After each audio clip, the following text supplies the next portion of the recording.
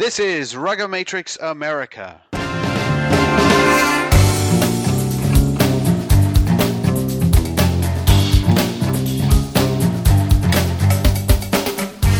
Hey, welcome everybody to the show, and this is show number 82.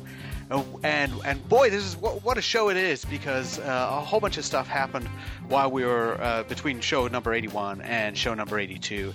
And of course, the big news is that Al Caravelli is no longer the coach of the USA Sevens national team. He was gone, and Alex Magleby is now running the team. And we have somebody to talk a little bit about International Sevens, Elite Level Sevens coming up, and that's really exciting. But first of all, just to remind you, I'm Alex Goff with RugbyMag.com, and we have Pat Clifton in Kansas City, and we have Bruce McLean in New York, and it's actually very late for Bruce, possibly past his bedtime. So if you choose to picture Bruce in bunny slippers and like a full-body sleeper and a little Scrooge hat on, feel free. Bruce, how's it going? Alex, unfortunately, yes. I am. It is very late for me, and I had just got in from rugby practice, and I'll tell you, I am not used to these post-midnight shows, although we have done them once in a while. But I am really excited for this show, as actually the past few shows have been quite exciting. And can I say that I am going to be one of those, picturing Bruce in the bunny slippers and the full-body, onesie with like the four-buttoned, drop-down menu from the back, if you know what I'm talking about. That's what I'm envisioning Bruce wearing as we speak. Actually, I was just going to ask if you were going to envision me with the drop-down buttons from the back. It's more of a Dennis the Menace kind of thing, is what I was thinking. Just sort of homespun, a little bit like Depression era, rural Midwest. Bruce could last 2 freaking minutes if he was west of, let's say, Pennsylvania. And if I was hanging out with Ron Paul, I'd be okay. Nevada. He couldn't last 2 minutes in my world. Well, we have gone all the way west to the coast of the Pacific Ocean to get our guest this time, and it is James Walker, who is director of rugby at Belmont Shore. And of course, Belmont Shore is one of the leading clubs in the nation, whether they were in the Super League or now in Division One.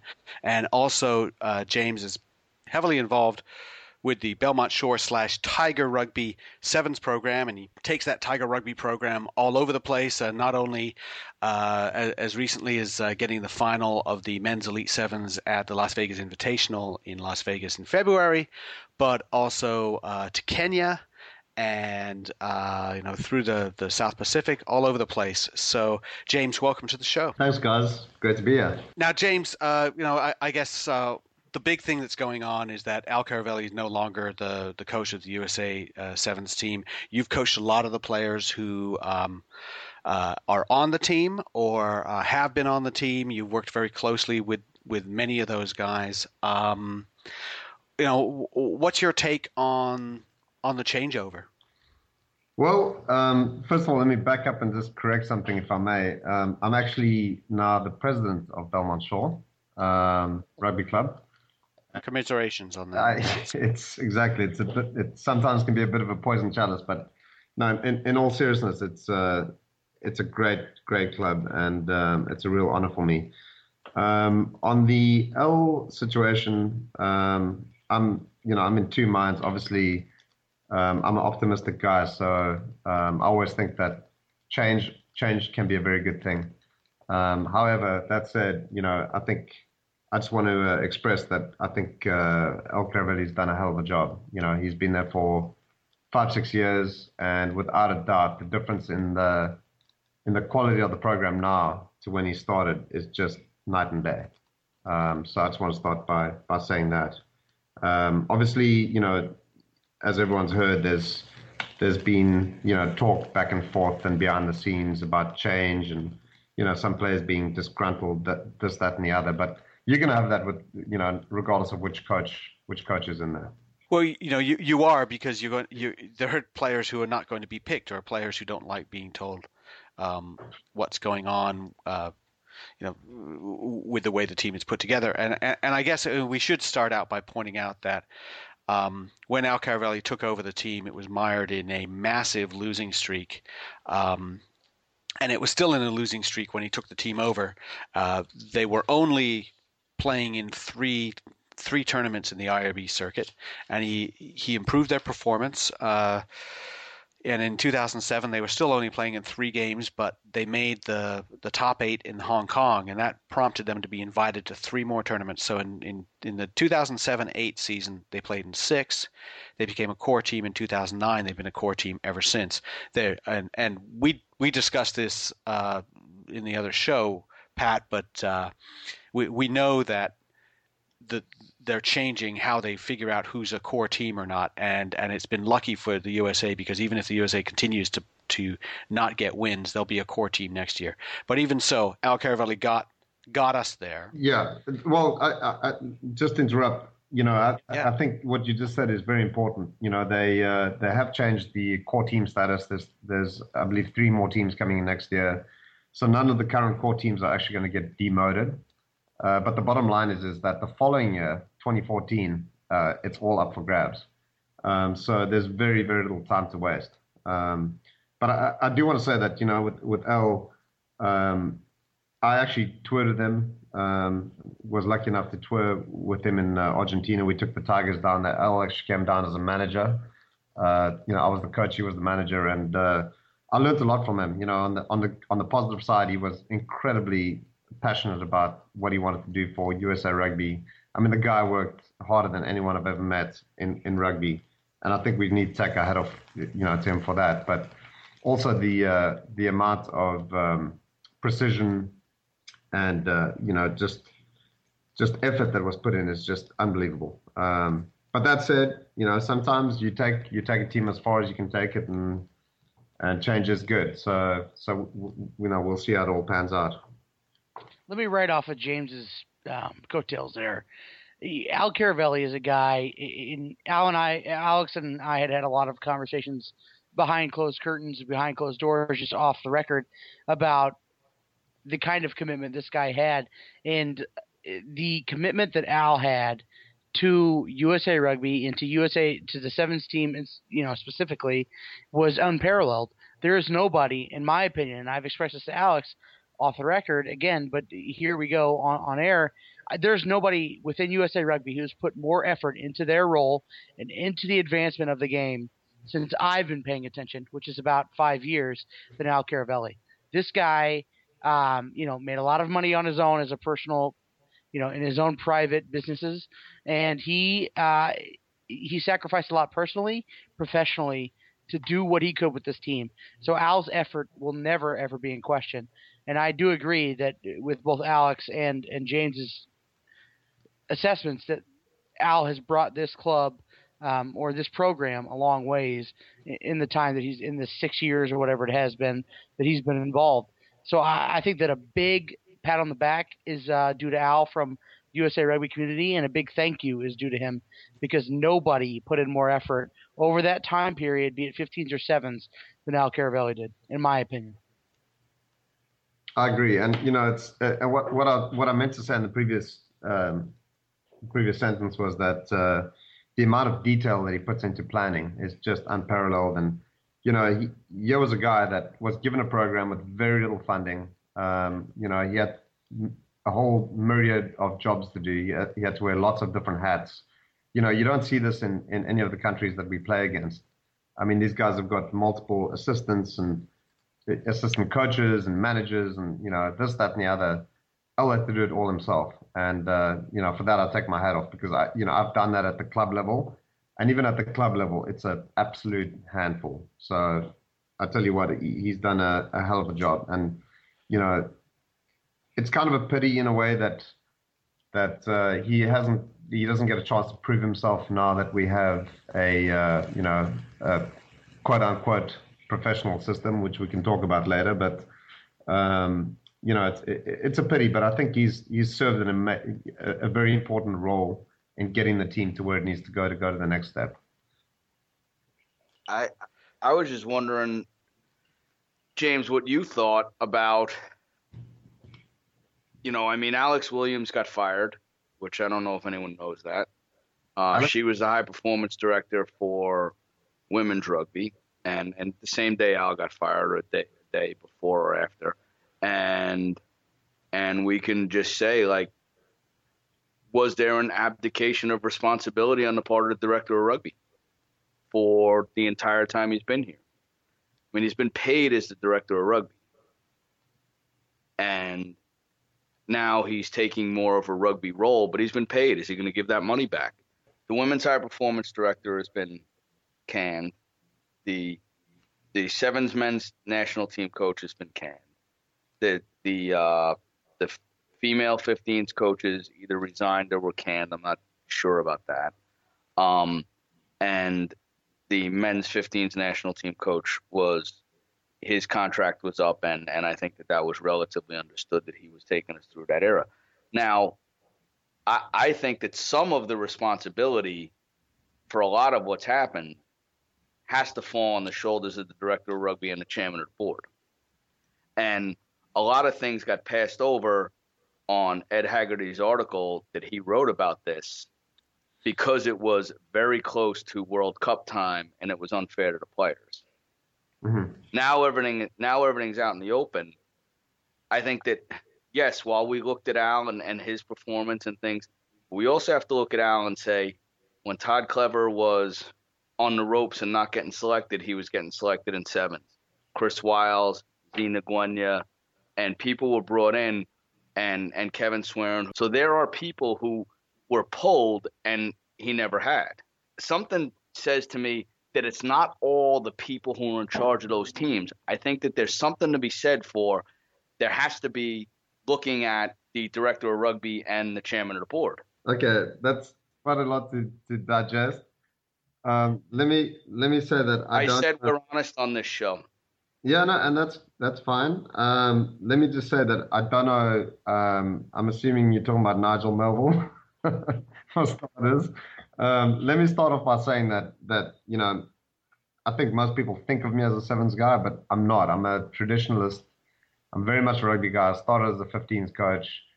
I love the sevens coaching, and the reason I actually got into it was because it didn't take as much time. And I'm a businessman first and foremost. But I do love the sevens, and I actually am a big believer that sevens is a way forward for us to draw massive audience in the United States and ultimately feed the 15s program through the sevens. I think that is truly the way to go. And again, I'm sure, Bruce, we can probably go back and forth on this, but I just think we can compete a lot quicker in sevens than we can in 15s. That said, back to the Nigel issue. Again, I don't know the guy. I do feel like, the coaches have got to be given responsibility, but at the same time, freedom. And I know that, there was a time when, and El hasn't said anything about this to his credit. He hasn't made any excuses. I know that he was fighting the system. I do know that. And there's a lot of guys that were taken away from him at very critical times. And that obviously is going to affect your stature on the circuit. As far as the bigger job, I'm sure we can discuss this all night long. I'd like to talk more about why I started Tiger, because it actually fits hand in glove with this whole question. I mean, the whole reasoning for Tiger Rugby is basically we can't join them, we're going to beat them. Meaning that James, let's real quick. Let interject and say the definition. Essentially, let me give my quick definition, then you can follow me up and correct me. Tiger Rugby has become a veritable second side for USA, and I know that might be a little bit, offensive to you to say that it's a veritable second side. But at the end of the day, you have a lot of former Eagles, current Eagles, guys in the Eagle pool who play for Tiger Rugby. So just to clarify, I'll say that. And you guys obviously travel the world, play in international tournaments, playing against international teams. So let me just add that in there, and then you can, go off of that. Yeah, well, just when I stopped playing in my early 30s, I had a pretty serious shoulder injury. I was actually, playing for Occidental Old Boys in Pasadena area. And when I quit, the coach of the Old Boys was quitting. It was a Division II side. I think we went 1-9 that year. I mean, we were terrible. And the team basically asked me if I would take over as a coach because I couldn't play. I was still recovering from injury. And we bounced back really quickly. We went from 1-9 to 9-2 within 2 years. Made the playoffs in Newport as a 15s coach. I was doing sevens on the side, and I remember going to the board and saying, I caught the coaching bug, and I went to the board and I said, guys, if we keep doing this, we're bringing players in. We got to go to D1. We got to make the most of this. Let's see where we can take this thing. And the board basically shot me down and said, we're a social club, and that's where we want to go. So in deference to the club, I kept the Tiger name. So the first time we went to Nationals, which was 2006, we went as the Oxy Tigers. And then slowly the name transformed. The following year, I think we were the Belmont Tigers, and then we went to Belmont Shore, and so on and so forth. Now, the difference between Belmont Shore and the Tigers is that the Tigers is the touring team that we take around the world. I want to be able to go to guys like Bruce or Aaron Mannheimer or Paul Holmes and say, hey, who do you have that you want to expose at the highest level? Have them join the team without having them feel like they're giving up their loyalty by going to play for Belmont Shore. So the Tigers is very much a neutral brand. So that's, in a nutshell, it's kind of a short story, the short version of the story, but that's where we come from. I remember that tournament in 2006. I think you won the plate. I think you only lost just the one game, and it seemed like it was kind of out of nowhere, but it really wasn't. It was more of a, you really had a plan in place for that group, and you've stepped in and you've taken the role of what used to be the Atlantis. I mean, the Atlantis still exists and still does some things, and even the Pacific Coast Grizzlies have done a couple of things along those lines. But I guess what you're doing, James, is that you're doing something that is, and I hope it stays. I hope it sticks around. But USA Rugby should be doing something like this. USA Rugby should have a USA Cougars team that goes to Punta del Este, goes to Amsterdam, goes to Singapore and Bangkok and Suva and places like that and plays. Alex, that's a great segue, and that's kind of where I was going with this. First of all, let me just define one difference. I've always had great respect for, in the sevens world, there's a couple of really great teams out there. One of them by the name of Samurai in England. Sure. That tends to go to all the tournaments. Basically, it is a team that's owned by a jersey manufacturer. Samurai is a brand. And they go to all these major tournaments around the world. He essentially pays for, say the Fijian club champs or the Samoan club champs. Every team is a different team. Same thing with Atlantis. Emil did an amazing job with Atlantis, but the one thing that I felt we could have done better was retaining a core of players. I started by getting guys like Rion Hamilton, for example, boys that have led the Eagles. He's 38 years old, but he can still play, and we build a core and we bring young guys around that core so that we don't have to start from scratch every time. So that's the big difference. We're not just a Barbarians team. We're essentially a core team that surrounds ourselves with, 4 or 5 new faces or 3 new faces, depending on the level of the tournament. But to go to whether the US Eagles could do it or the United States could do it, I think we're a long way off, because if we had that kind of money, that money should be going into the contracts for the boys that are sitting in Chula Vista. These guys deserve more than they're making. So what we want to try to do as the Tigers is we're out there raising our own funding, speaking to our own sponsors, and we're looking at some significant funding right now. The goal is for us to get 8 to 10 tournaments a year of the highest caliber and plug in players from around the nation, around that core team.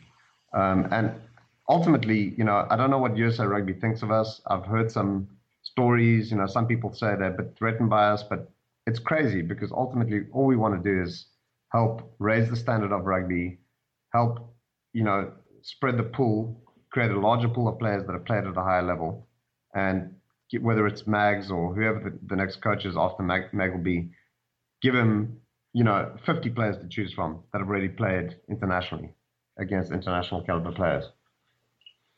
Let me throw my compliments in here, if I may, Alex. James, I feel very complimentary. I feel very highly of your program and Tiger Rugby and what you do. What you guys did in Vegas was fantastic. You beat Spain. You finished second in a really, really good tournament. And the tournament included several of the teams that were South American teams would be considered in the Guadalajara Pan Am Games. You finished above Romania. You finished above Spain. Obviously, very, very impressive thing to do. You have a lot of guys that are ex-Eagles or were in the Eagle pool and whatnot, and that's impressive as well. And I'm not saying that you're a rival, team with USA, but obviously from the USA Rugby perspective, it could be seen as, well, we didn't do so hot inside of Vegas, but this team outside of Vegas really rang some bells what they were doing there. So that's an obvious storyline that we kind of followed a little bit and talked about a little bit if you read any of the coverage from Vegas. But what I want to get down to is it's not just your experience as a sevens coach, but necessarily your experience with the guys who have been in and around the USA Rugby program.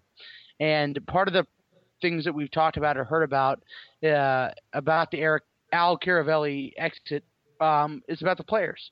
And the fact that some of the players, and not just some, but a large amount of the players, were disgruntled with the way that the program was running in several different ways, whether it was micromanagement, whether it was, questions about selections or this, that, and the other. And obviously, if you're winning, then a lot of those questions go away. Because if you're winning, then your selections questions, oh, okay, so you don't agree with who I selected, but we won. So that goes away.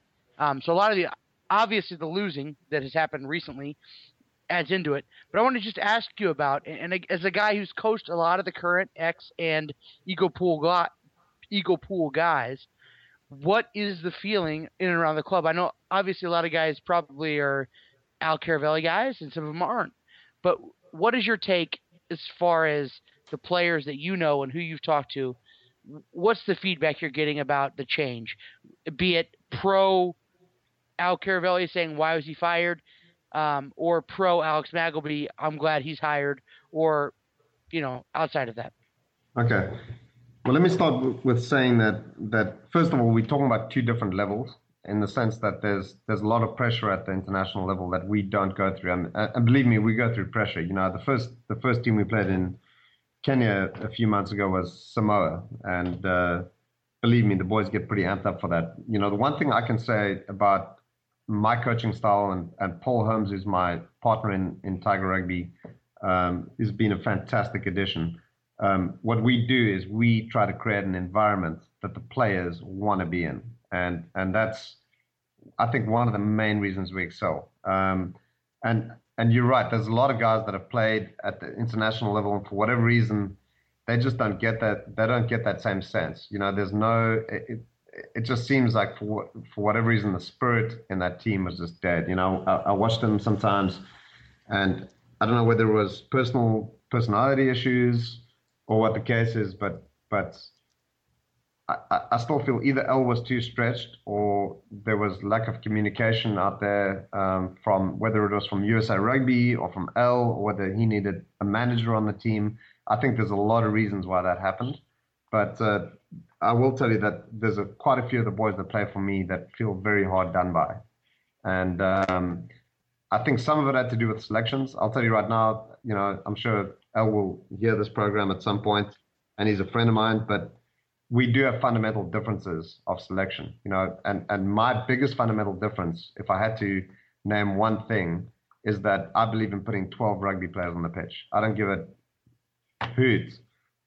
Well, that was actually pretty PG, but I don't. Yeah, that's good. I don't care if the guy can run. I mean, I do care, but it doesn't matter to me whether the guy can run a 4-7 or a 5 flat. I think to me the most important thing is what does your rugby brain do when the pressure is on?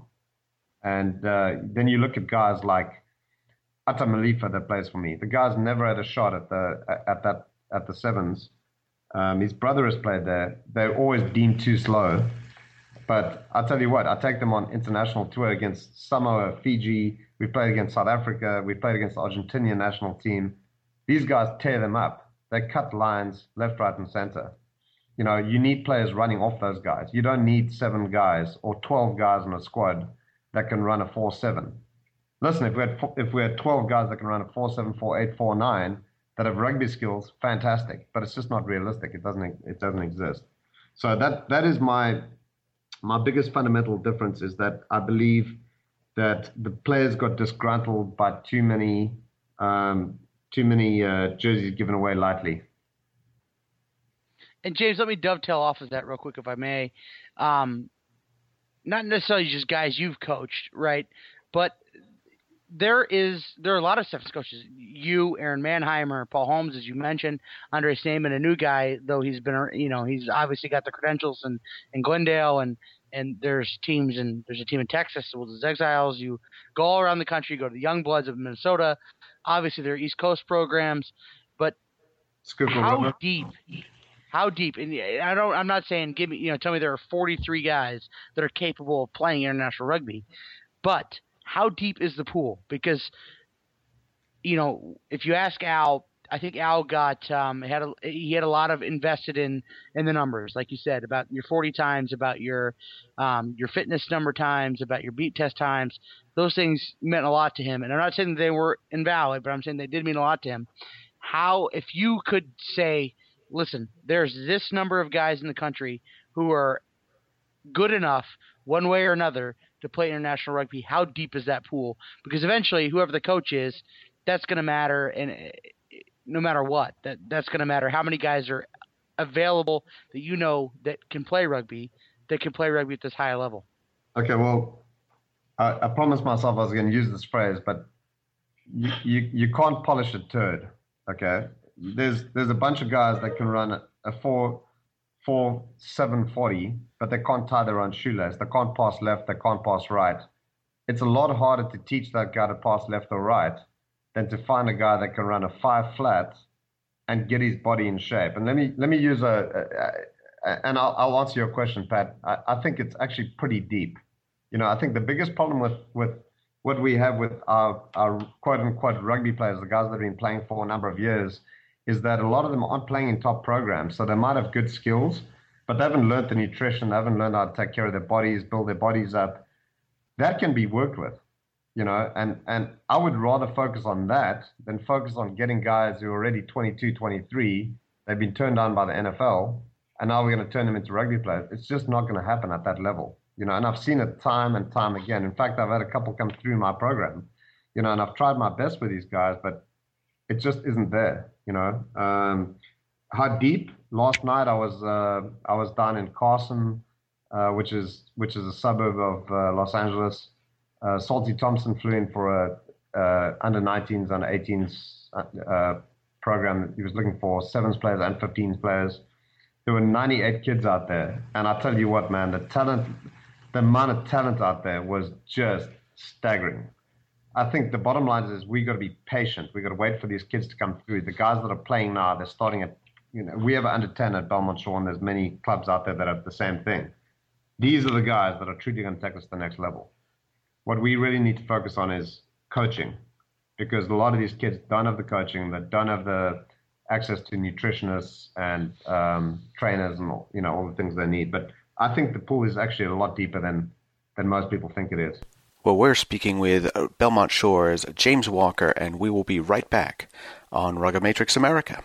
Hey fans, go to rugbyimports.com for all your rugby outfitting needs. Whether you're kitting out your team with our American-made jerseys, stocking up on training supplies, or just getting a new pair of boots, Rugby Imports has all you need for on the field and off.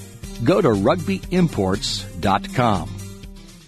Hey, we're back with James Walker on Rugby Matrix America. And Bruce, I know you had a question about player choice and talking with James Walker at Belmont Shore.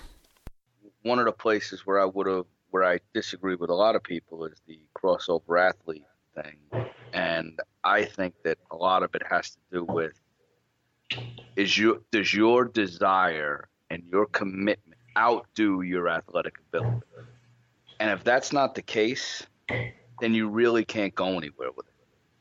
And I think that what happens is guys come out and like, hey, I'm gonna try this rugby thing, and they think they're gonna make $150,000 playing for Wasps or Saracens in like 3 months because they were a second string football player at some school that came, 30th in the country. And the fact of the matter is, that's not good enough. And when you're dealing with people who are who are really good players, that's pretty tough to do. Now, I'm not saying that you turn away guys like that, but I think that what happens is we give them unrealistic expectations and we fast track them, and then that's fine to fast track them and give them an opportunity, but it's almost like once that opportunity's gone, they're gone from the game. Is it better to give an opportunity to a guy who actually earned it? No, there are a couple of things that spring to mind on this. And first of all, the whole crossover thing, and should point out, Rugby Magazine, and I wrote the article. Rugby Magazine went full on into supporting the crossover thing and getting excited about it. We put Jonathan Prater on the cover of Rugby Magazine a couple of years ago. We talked to Dallas Robinson. We discussed other football players coming through, things like that. Well, Prater didn't really pan out, and James, you had him on. He's one of those guys that you worked with. Dallas Robinson didn't pan out. Tommy Saunders played for the USA, and he had some things he could do, but he didn't really pan out. Benny Brazel. I mean, that's the guy I think that everyone holds up as someone who was handed a USA jersey and turned around and parlayed that USA jersey into like an arena football contract. Leonard Peters, I thought, was becoming a terrific player before he had to stay in Hawaii for family reasons. I thought he was going to be great. And Miles Cregwell is moving along, but the question is, should he be moving along on the national team? So James, I mean, you can address any of those guys you want, but one of the things is that if we go back to the USA Cougars second team, we have to have that from USA Rugby, because if you want to get a bunch of guys, maybe somebody who's 18 or somebody else who, like you said, maybe just needs to work harder and play, and he's a good rugby player, but he needs to play at that level, or he's a crossover and he just needs to be throw him in there and see what he can do. USA Rugby should be doing that, because you've got a touring side in Tiger that not only you want to develop American players, but you have to do well. Your sponsors want you to do well. You're not. I mean, Rian Hamilton's never going to play for the USA again, no. But you have him on the team, and there's a reason why you have him on the team, because the guy knows an awful lot. He's forgotten more about sevens rugby than I've ever known, and he knows what he's doing, and you know what you're going to get out of him. So that's your responsibility. But should there be some kind of thing so we can some kind of venue where we put somebody like Jonathan Prater or Tommy Saunders out there and see if he really cares about it and he really is going to work hard and he's really going to develop, and not on the national team? Okay, so that's a mouthful, but let me. That's like three questions. Let me start with some of those guys. Okay, so Jonathan Prater, JP, he came down to Belmont Shore. He was semi-committed. Yes, the guy was incredibly fast, but that was about it. I mean, I've got to be honest. If he stuck with it, he would have maybe made my second side in sevens. Maybe. I mean, he's just had no business being mentioned on the cover of your magazine. Fair enough. Benny Brazel, I don't even think he was as good as Jonathan Prater. I mean, that's an embarrassment. I'm just being totally honest with you guys. Tommy Saunders played for the US Eagles. He got placed at Belmont Shore. I told Al I would take him. I remember at practice, he would stand off in the corner. He wouldn't associate himself with the players. He was nowhere near the level of talent that I had at Belmont Shore. I played him on the second side. I got grief for playing him on the second side because he is an Eagle. Well, guess what? He's not a Tiger or a Belmont Shore first team player. I'm sorry. And if that upsets people, I'm sorry. That's the way I coach. I select players based on what I see. Who else did you mention? Dallas Robinson and Leonard Peters. Dallas Robinson, again, the fastest 40 I've ever seen. But the guy couldn't tie his own shoelace. I mean, he just wasn't the answer. And we're spending so much time on these guys, when there's so many kids out there. And this is one of the reasons I partnered with Paul, is that I wanted more of a look at players from around the country. I spent a good while on the phone today with Aaron Mannheimer. I mean, I want these coaches involved. If we're doing 10 Tiger tours a year, I can't possibly coach them all. I've got a business to run. I've got lots of other interests. I want to make Tiger a place where we can develop coaches and players. I can go to Aaron as long as a guy like Mannheimer or Paul Holmes or Chris Ryan or any of these guys agree with the fundamental way that we want to bring players through the system, I'd love to have them involved. I'm not going to coach them. I'll give them the reins. Off you go. But, the previous question about whether we should have a USA Cougars team or whether the Tigers can do the same thing. Yes, I do have sponsors, and yes, we will succeed. But I will tell you, I don't select Rion because we want to win. I select Rion because I believe in balance in a team. And I think that's where we go wrong in the national team. Rion is essentially a coach on the field. Are there better forwards out there right now? There probably are, man for man. But what he brings to the team is unquantifiable. He's like my right-hand man. He's a lieutenant on the pitch. And the guys learn so much around him. I mean, we took a couple of really, really young players to Kenya, and the difference between day one when we played Samoa and day two when we beat Bristol in the final was like night and day. These guys grew up in front of my eyes, and that's what we're all about. So yes, we can absolutely work with, whether it's Alex Magleby or whoever the next coach is, to isolate these players. But if they try to hand me something that I don't agree with, like a Benny Brazil, I'm just going to politely decline, or maybe not so politely. James, let me talk if I may. I will take a little bit of exception to the Tommy Saunders. Tommy Saunders grew up in Kansas City. I'm from Kansas City, as you guys all well know. He beat my high school team while I was still playing for them, 63-3, which is impressive. I think it's in actually state record books for one of the worst ass beatings of all time. And you mentioned a couple of the guys. Tommy Saunders was a good enough athlete to be a really good sevens player. His commitment to other things were different. But his achievement side to side was night and day to that of Bernie Brazil. Like, I could run straight for 3 hours at a very high pace, whereas Tommy could shift side to side. So I'll just take exception to that. But let me just jump in on that real quick, Pat, before you change the subject. I agree with you. Actually, I drove all the way back from Vegas one weekend with Tommy. He's actually a really nice guy. He's just a bit of a quiet guy. He had a potentially a big future, but he's the kind of guy you got to spend 3 years in a good program like Bruce. Here you go, Nyack or Belshore or for Paul Keeler, San Fran Golden get under Johnny Nakika. He's got to spend 2-3 years. He's got no business putting on an Eagle jumper. I'm sorry, I don't care what we're trying to do fast tracking it, but we cannot give away the national jersey to guys just because they're good athletes. I'm sorry. Point was taken on that, James. And it falls in line really with what Bruce's good friend Mike Tolkien has talked about with the 15s team, that we cannot make caps cheap. They have to be well earned, and they have to be people that have deserved them to get them. And I agree with that. And I'm not saying Tommy should have ever been a Cap Eagle. But back to the real point is, and I will say, a caveat of that is, you're right, caps cannot be cheap. But different coaches like different tastes. One coach may, I'll revert back to my football history and say a West Coast football coach might like this kind of talent, this kind of receiver, this kind of quarterback that can do this, this, and this. Maybe his arm strength's not important, but his reading ability and his accuracy is very important. Whereas it seemed to me that Al Caravelli was, I'm not going to say errantly worried, but he had fitness he held it at a very high regard, which you have to do in sevens, but also just your top end speed and some of the quantifiable numbers. And I'm not saying, and we all know, and you've admitted, you and Al were friends. So I'm not saying tell me your friend was wrong, but at the same time, was he a little caught up too much in the measurables in terms of 40 times, in terms of beat test numbers? Were there more intangibles to be measured for guys like, just thinking of guys that play for you, and Rion's one of them. His age is obviously a factor, but a guy like Taylor Howden.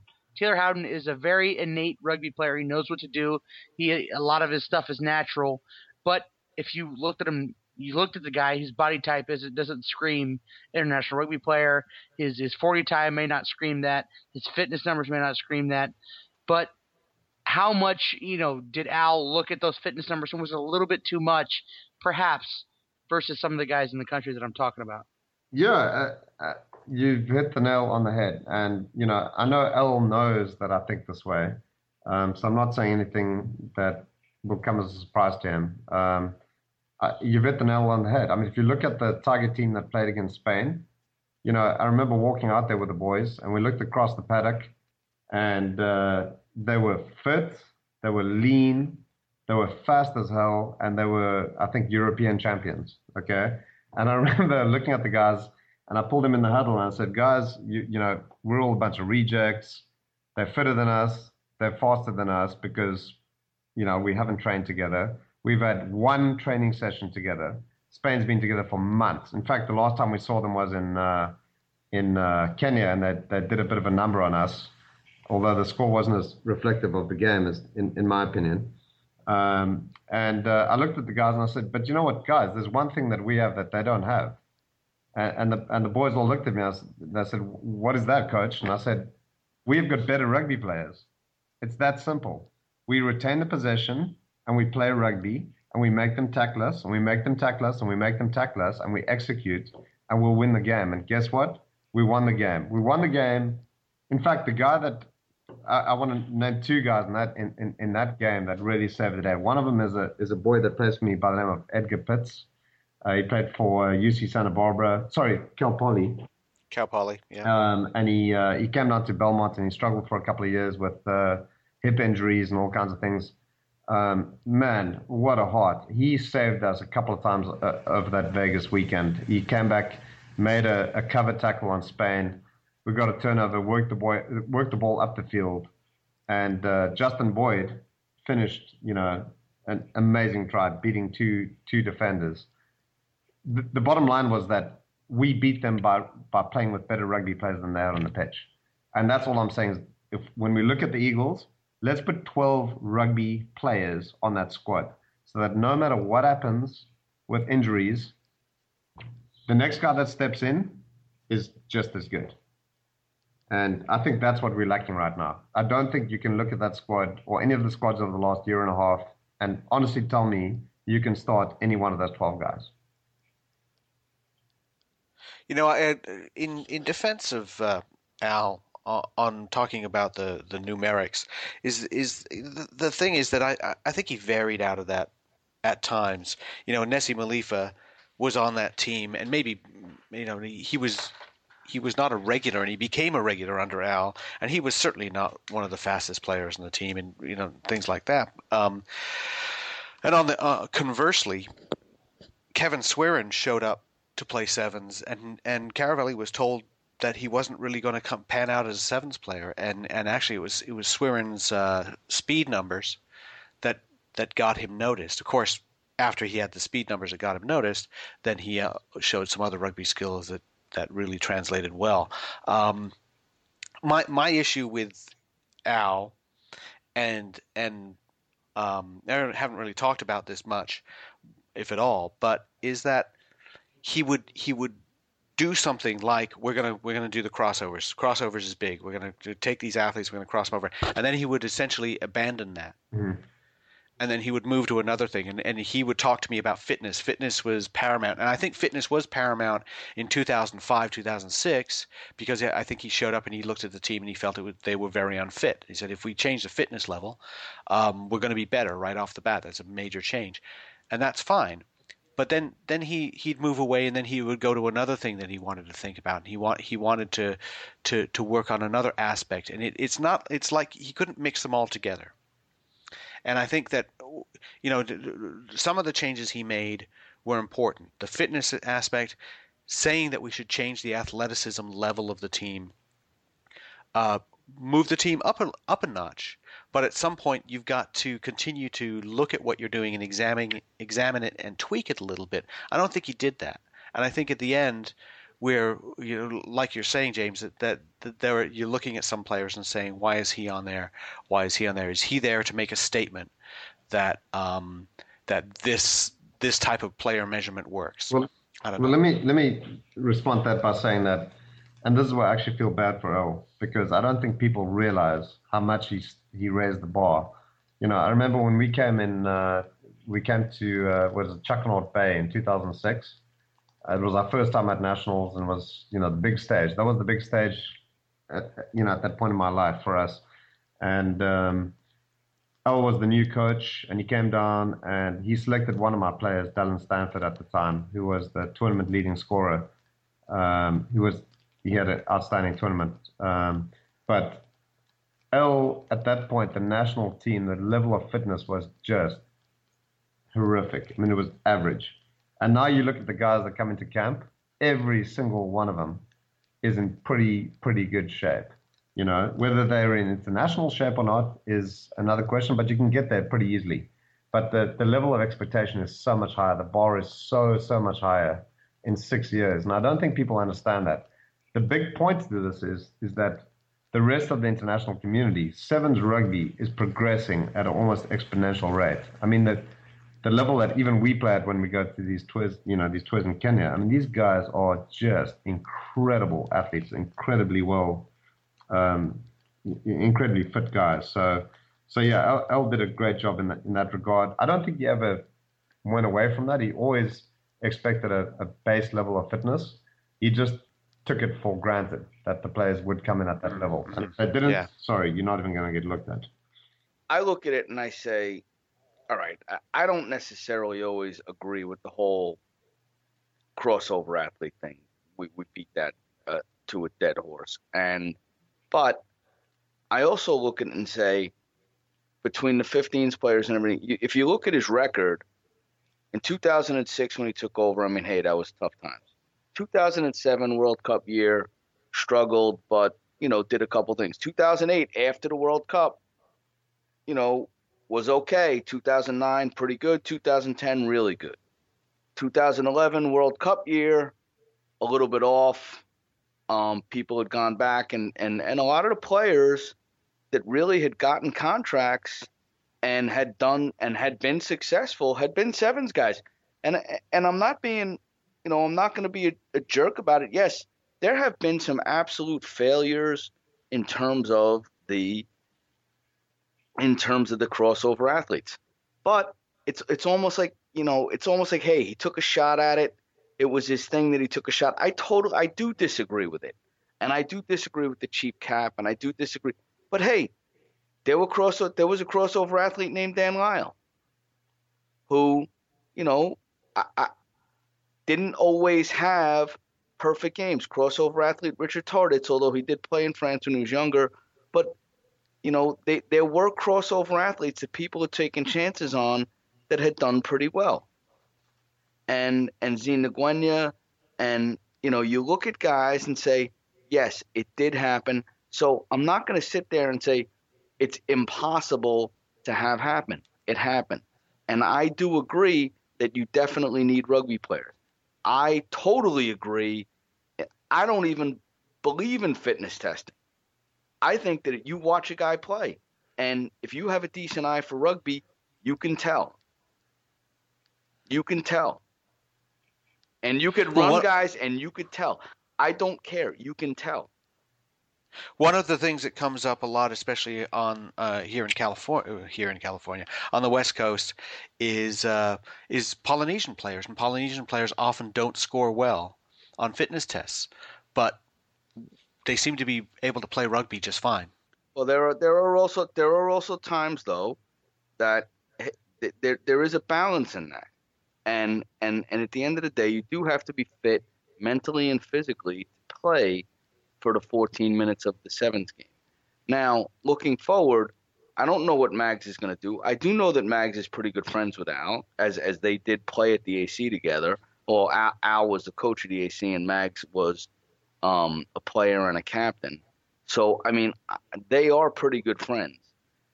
They have been, there has been an influence. I mean, Al brought Mags on, and there are people that I think that the biggest thing, and I agree with James on this in a huge way, is that the lack of coaching at the sevens level is abysmal. And even to the point of sevens flag rugby for little kids and things of that nature, we are not exposing people to the game. And in sevens and 15s, or whatever it is, we're not developing people to become sevens coaches. And again, we can sit and look, but there's a lot of things to say, oh, it's money, it's this, it's that. Money, desire doesn't cost anything. Commitment doesn't cost anything. Enthusiasm doesn't cost anything. And those are the things that actually get you to win. Samoa has no money. Fiji has no money. Kenya has no money. They're successful because they have those three aspects. And I think, and I still say, that a lot of this comes from the top. And a lot of it comes from the board, the chairman of the board and the CEO and the director of rugby. And we can sit and we can sugarcoat this until we're blue. But the things that happen at that level get people so sick and tired of rugby that they don't even want to deal with the nonsense. The 5-year plan that came out after, a year late basically said, get young people to pay taxes so that we can spend their money. That's what it said. Bruce. Yeah? Let me interject by saying this. And I'll say more than just this, but let me interject by saying this. It's for show's sake. It's not for my life's sake, but for show's sake, this is more about Sevens and Al being out and Alex being in than it is about let's go after USA Rugby, because honestly, we go after USA Rugby quite a bit, and there's always room to do that. Well, bro, I haven't gone after USA Rugby in ages. So bottom line is, Al's out, but is it Al's fault? That's what I'm saying. Is it 100% Al's fault that Al's out? How much more has USA Rugby given Al to work with in the last 3 years? When the rest of the world is advancing exponentially, when teams like Kenya are getting pro contracts 2 years ago, and Spain is on pro contracts, and Russia was on pro contracts 2 years ago, Al is expected to fight with one hand tied behind his back, and that's one thing I do want to say. I'm not saying it's USA Rugby's fault, because maybe the funds just aren't there, but the bottom line is that take everything into consideration when you look at win-loss record. And that's definitely one big variable. We brought this up in another show a while ago, and they talked about what is the Sevens plan, and I said at the time, and the plan was wait for the USOC to come in and put some money behind it and pay for the program. And that has always been the plan. There was no other plan to provide any kind of backup pathway, and there was no, Al, whether he was right or wrong, he very rarely got a chance to be proven right in this, in that he begged for warm-up tournaments. Yep. Every single year. He wanted to go to Singapore. He would tell me, we're going to go to this thing. He wanted a team to go to the World University Games. They committed to the World. They were in the draw for the World University Games, and the team was taken out. When he was able to get something going, like he had the training camp in Fiji, what you saw was a very quick progression, a quicker progression to good play. And I think that, Al probably got tired talking to me about it, but if he looks at Wellington and Las Vegas, yes, poor performances and a 1-9 record in those two tournaments, but getting a little bit closer in the games in Vegas means that if you had a warm-up tournament, is it possible that he would have had those close games in Wellington and wins in Las Vegas? It's possible. Those things he kept asking for, he didn't get them. I asked Nigel Melville about him, and Nigel would say it's Al's budget. He sets it whatever he wants. If he's able to work the budget to get a tournament early on, all power to him. So I guess it's down to the head coach, but we know that there weren't any extra resources diverted that way. Alex, you make a great point. We were in Kenya in November. And our first game, I think I've already said on this program, is our first game was against Samoa. We got smoked, absolutely smoked. I don't think we saw the ball. But let me tell you something. The boys learned a ton in that game. Our second game was against Spain. We lost 30-0. It was very close at halftime, and it was one of those games. I know it sounds like a massive score, but it wasn't that big of a score based on the game that I saw. And I knew that we came out of that game feeling very, very angry with ourselves. We won the last 4 games in a row, beat a few countries, and beat Mwamba and Bristol and a bunch of pretty big teams. And we came back and we beat Spain in Vegas, but we did it because we had a warm-up game in Kenya. And I agree with you, man. I think if the Eagles had a couple of warm-up tournaments, it would make a massive difference. Believe me, South Africa's out there playing as the Vipers. The Poms are out there playing as, Samurai, all kinds of different teams. Fiji's playing as Samurai. There's these guys are playing massive tournaments before they go to the RB circuit. We come in raw, we lose, and everyone freaks out and wonders why. And James, what about Las Vegas? What about the LVI, the men's Elite Sevens? Tiger was there, right? Spain, Chile, a whole bunch of other countries or professional teams from other national organizations, all there to play. United States wasn't there. Well, there wasn't a USA B team in the men's Elite Sevens. Well, let me say one thing. I want to make a point. Okay, so like Aaron Mannheimer runs the Chicago Lions. Paul Holmes runs 1823. Two really, really good programs. Lots of really good young players. Chicago's probably a lot more mature team that's been playing for a while. If Chicago played the Tigers in Las Vegas, which we thought we were going to end up having to do in the quarterfinals, but we screwed up with the points that we needed, and ended up having to play Spain in the quarters, which didn't help. But if we'd played Chicago, it probably would have been a smash mouth 2-point game. And the reason why is because Chicago's played us. They know what it's like. They're not intimidated by us. They know what we're all about. But they've never played international teams. So they went and they played Chile, and they got smoked. Chile, we smoked Chile. I mean, we ended up tying them in Vegas, but we smoked them in Argentina the year before. Spain, we played in Nairobi, and we knew we could beat them. Spain beat, I think, Chicago by 6 tries, and we ended up beating Spain. A lot of it's just about exposing yourself to this level of athletes and this level of play. And, Aaron's a great coach. They've got a great team there. And same thing with Paul and 1823. I think the players were just so intimidated that they buckled under the pressure. But play them again next week, and I promise it'll be a different story. But wait, are we looking at the fact that, the only thing we're worried about is the top 20 guys? This is where I'm going with this, and I don't know why anyone's not even buying into this. There's more to sevens than the top 20 guys, and that's all that we're worried about. Now, I understand that and hey, I sound like an Al apologist, and believe me, and you can ask Al, although we're friends, we have had battles, and I mean battles, public battles, in front of people. But the fact is, I just think that the way this entire thing was handled was wrong. I agree. I'm not saying that he deserves the job, and I don't believe that.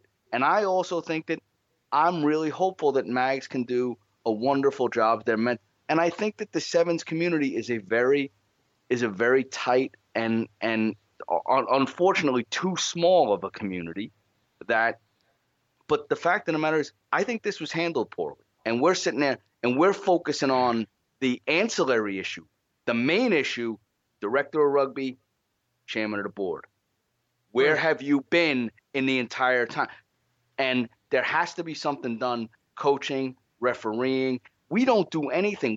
The only sevens, it's basically guys like me, Alex, and Pat running around playing sevens in tournaments, and a couple guys, and nobody's dealing with the referees. Nobody's dealing with it.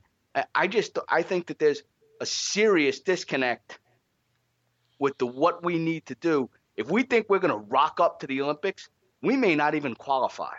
Bruce, can I interject for a second? I think you make a great point. The one thing, Pat called me about this yesterday. What do you think about El resigning, this, that, and the other?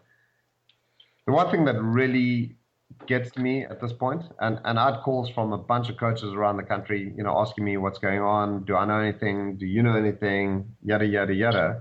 The bottom line is that there's a lot of us, there's quite a few of us, there's probably more than people realize, that are extremely committed to growing sevens in this country and rugby in general. And we've had absolutely no contact from USA Rugby. None. We haven't been asked opinions. We haven't been asked who we think should be the next coach. we don't get asked who the players are. And to Al's credit, here's a guy that would call me on a regular basis and say, James, whether I'm going to listen to you or not, I'm going to hear what you have to say. And I agree with you, Bruce. I think we've got resources around this country that our leadership should start listening to, because we are the feet on the ground, right? And we're the guys that are coaching these boys. You're the only thing that is saving it. Not saying you personally, but you guys in general are the only thing that's saving it. And the fact of the matter is, they're still going to need Al Caravelli.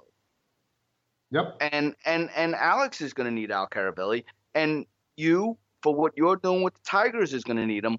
And because Emil and people who are, and Aaron and people who are very passionate about sevens, of which I'm not one of them. Yep. However, I am passionate about rugby, and I am passionate about the way you do things, and I am passionate about the way you treat people, and I'm passionate about the way you treat people who are volunteers, and I am passionate about the way you treat people who are volunteers when you have abdicated your responsibility and been paid for it for a half of a decade, and then you complain about money. So I do have a real problem with this. We'll be right back, and we'll be probably talking about the new coach as opposed to the travails of the old coach of the U.S. Sevens team. We'll be talking about Alex Magleby. We have James Walker from Belmont Shore right here on Rugby Matrix America. We'll be right back. Hey fans, go to rugbyimports.com for all your rugby outfitting needs. Whether you're kitting out your team with our American-made jerseys, stocking up on training supplies, or just getting a new pair of boots, Rugby Imports has all you need for on the field and off. Go to rugbyimports.com.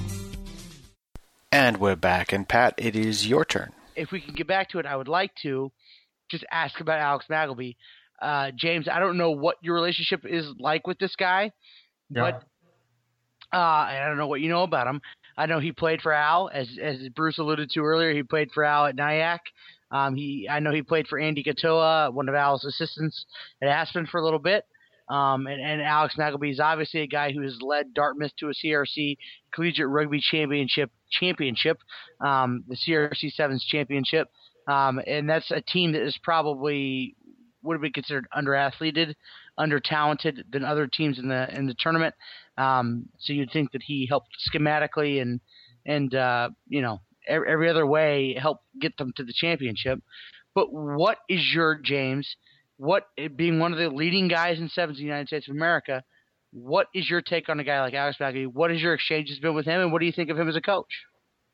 Well, I'll be honest. I've only met Alex a couple of times. Obviously, I watched what he did with Dartmouth. I'm not sure that is what I would base my, decision on, because I think the level of college sevens in this country is pretty low.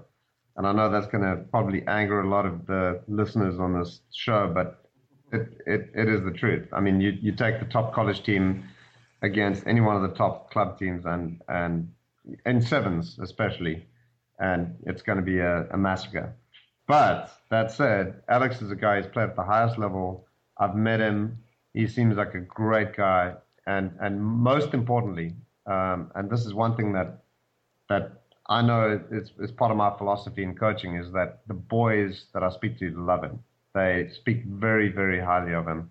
And that to me is enough, and I think when it comes to coaching, I think we don't have enough of that. We don't listen to the players. Ultimately, our role as coaches is to do what we can do to move the players forward as much as possible.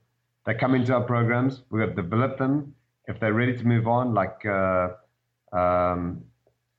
Manoa in Golden Gate.